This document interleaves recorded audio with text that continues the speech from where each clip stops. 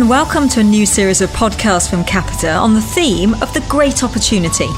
I'm Justine Green, and on this episode we'll look at the opportunities and choices organisations need to make to plan, rebuild and come back stronger after such unprecedented times. First, let's welcome our guests, and I'm joined remotely by Patrick Gormley, Head of Capita Consulting. Hello, Patrick. Hello, Justine. And Ollie Freestone, Head of Capita Institute, Capita's think tank dedicated to helping clients understand the trends and implications impacting organisations. Hello, Ollie. Hi, Justine. Patrick, let's set the scene then. Why the great opportunity? Well, I genuinely believe that we're only really at the start of a massive transformation. And what we're experiencing today is very likely to turn out to be the slowest pace that we'll encounter for the rest of our careers. I mean, clearly COVID-19 has suspended a lot of things, but actually it has accelerated the adoption of all sorts of technology that only recently felt mildly futuristic. I echo the words of the CEO of Microsoft, Satya Nadella, who's recently stated that in 2020 he's seen 2 years' worth of digital transformation happen in 2 months. And I think we can, if we can't agree about many things, I think we can all agree that it's no longer business as usual. Well, the COVID-19 pandemic era is setting new standards for what an economic downturn looks like. We've gone very quickly and deeply into a recession here in the UK. Ollie, do you think we'll come out of it as quickly? I think you're certainly right, Justine. This recession is unique, certainly in recent memory in terms of speed and depth.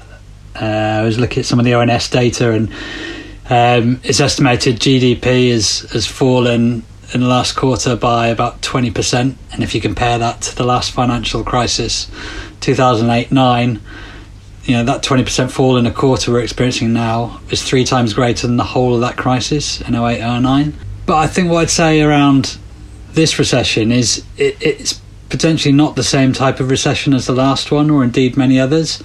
So at a macro level, it looks very similar. So business confidence has dropped, investments declined, employment might have stalled. But at a micro level, I think that picture's a lot less clear. So if you look at travel and hotel sector as an example, you look at airlines have been very hard hit, travel agents and foreign holidays are suffering, but in the domestic market, self-catering, holiday lets have soared, and Airbnb has seen surge in staycationing.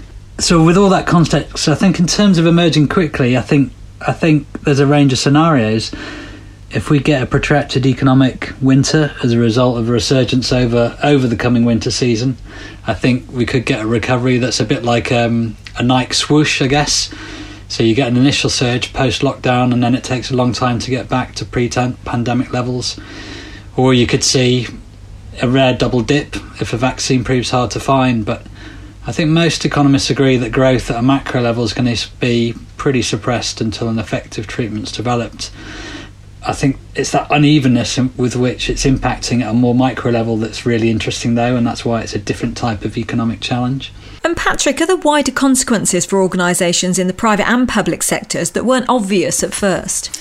Yeah, absolutely. I often point to some macroeconomic data, actually, with clients and some employees, etc., really just to illustrate, even before the pandemic, just how seismic the changes were. So if you take, for example, the S&P index, the Standard & Poor's index, the index of the world's largest companies, we were already seeing that the average lifespan of a S&P 500 company had nosedived in recent years from a span of 60 years to 18 years, and it was continuing to fall. And if you think about that, that means that 75% of the S&P 500 will actually be replaced by 2027. And what we even again before the pandemic, we were seeing names disappear and off the index and actually disappear altogether. The likes of Woolworths, for example, Kodak, Blockbuster.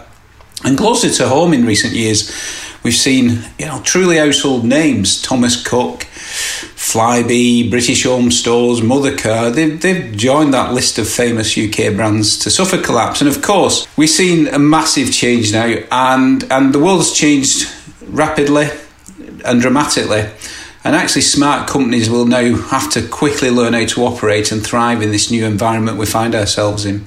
Certainly a really challenging situation for everyone. So a big question for you both. What are the opportunities that organisations need to think about now in terms of how differently they operate? I think, retail is a really interesting sector to look at. I think there's going to be those, not just in retail but wider, but those who potentially kind of hunker down, go back into their shell, look to conserve cash, pull back from investing in anything too radical. And we're seeing that in many sectors.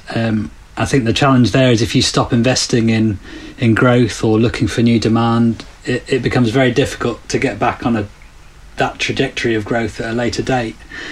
I think that then there are those that are going to be more radical, and we've seen that as well in their approaches, and actually look at this as an opportunity to capitalise on new trends and respond to changes by changing their business models and switching up how they operate. And I would add to that, obviously, what Ollie's spoken about is companies who've been able to pivot at speed. And what we've really seen is speed is an increasingly important currency of business now. And agility will be a key determinant of success. But the issue is that agility requires experimentation, and experimentation often requires failure. So leaders have got to get used to being uncomfortable. I remember the recently retired CEO of IBM, Ginny Rometty, used to often remark that growth and comfort does not coexist. So I think we're really going to see organisations are going to have to totally re-engineer themselves from root and branch upwards. I agree, Patrick. I think it's what Alex Ferguson might have called squeaky bum time.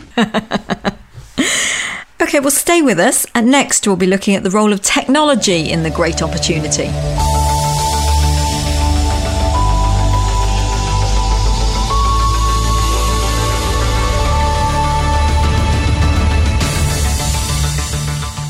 It's said that innovation and creativity thrive in a crisis, and we've seen this recently. Technology has been key, from a video call or online shopping to a virtual doctor's appointment, and organisations have had to adapt, especially with so many of us working from home. So as we emerge from crisis mode, let's look at what's next.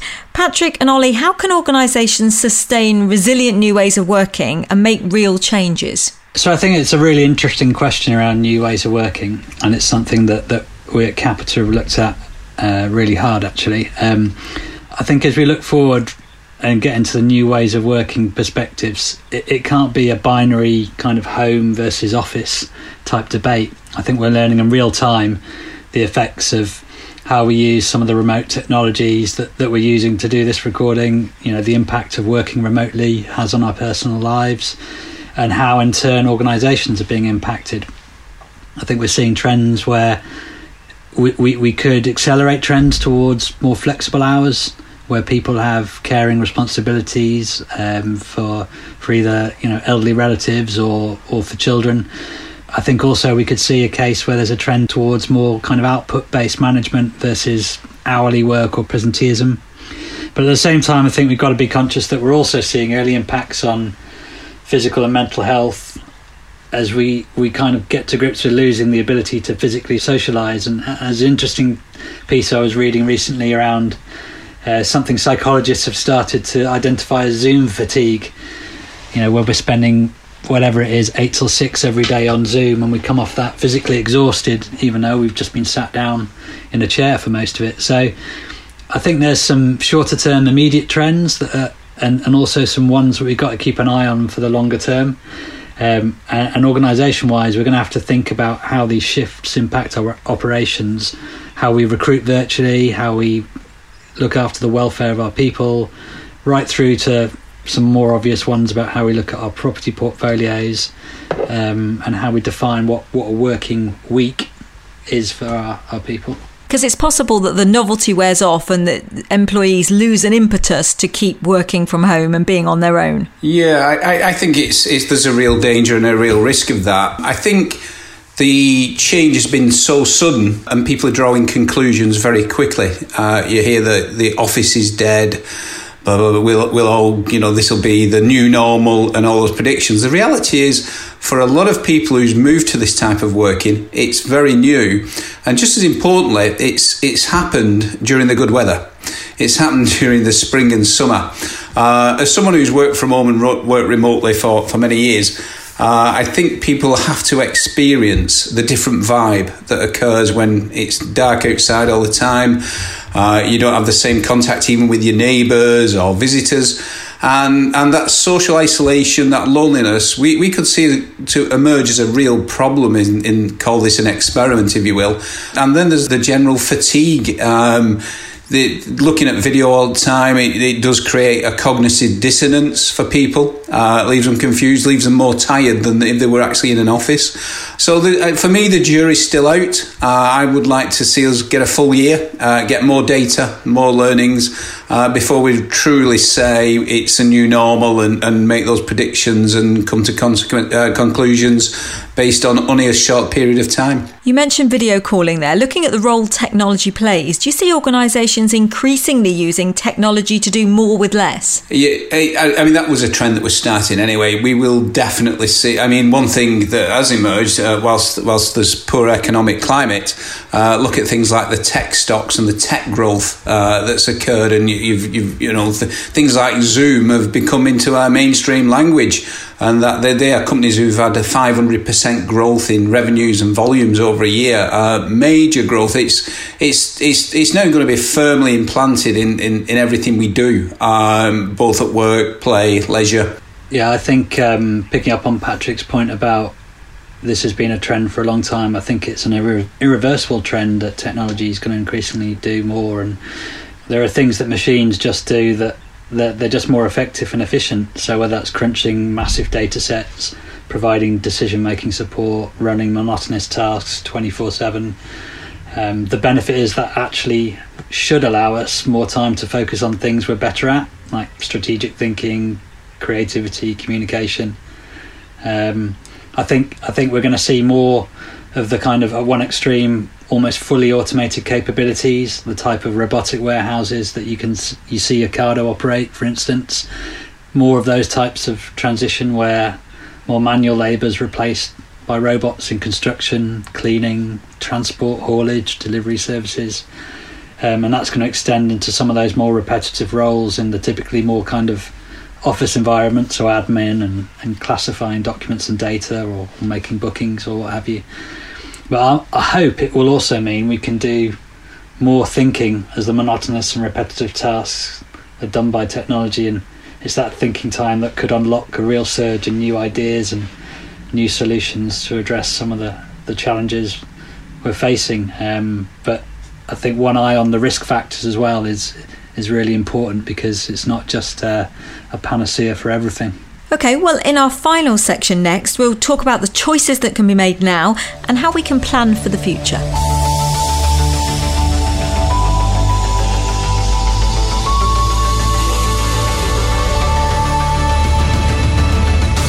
Tomorrow's organisations. I think one of the words most used in the pandemic is uncertainty. And as we talk about planning, how can you do that confidently when we really don't know what we face in the coming months and years? Well, the reality is businesses were never really that good at forecasting before the pandemic impacts. In fact, there's a long history of many business leaders and famous companies who were really confident of their strategies, their forecasts and their plans, but they were spectacularly wrong. And clearly we find ourselves now firmly in this VUCA world, VUCA, this VUCA world, which was a term coined by the US military during the Cold War, where everything is volatile, uncertain, complex and ambiguous. And against that backdrop now, it really amazes me that we're still trying to force fit the new problems into approaches and frameworks that suggest certainty and predictability.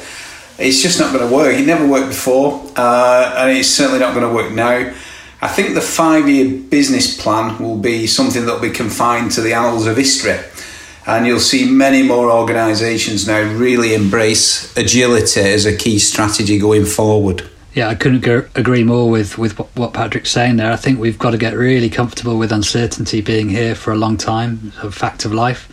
The pandemic may well be a longer-term feature of life than we hope. You know, if we don't find a vaccination in the timeframes we're thinking we might, we're going to have to live with the challenge and see how we take the positives from it. But practically, I mean, I think that means that long-term strategies and complex plans, that's unlikely to be helpful in that kind of environment because there's too many variables that could change. I think for me, simplifying and focusing on where there's opportunity in the shorter term would be a much better approach, I think. So finally, after all the major disruption to business and society, what are the choices to be made now? For me, it's some things remain, and the things that do remain are customers. And it really is going to be a case of, can you connect deeply with your employees and also really listen to your customers? The two things go hand in hand.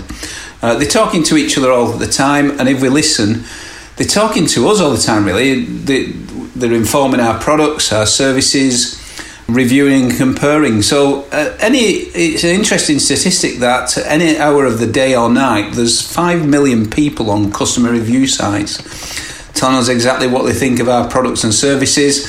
There's a similar number that contribute to employee sites such as Glassdoor that tell us what they think of our companies they work for, etc.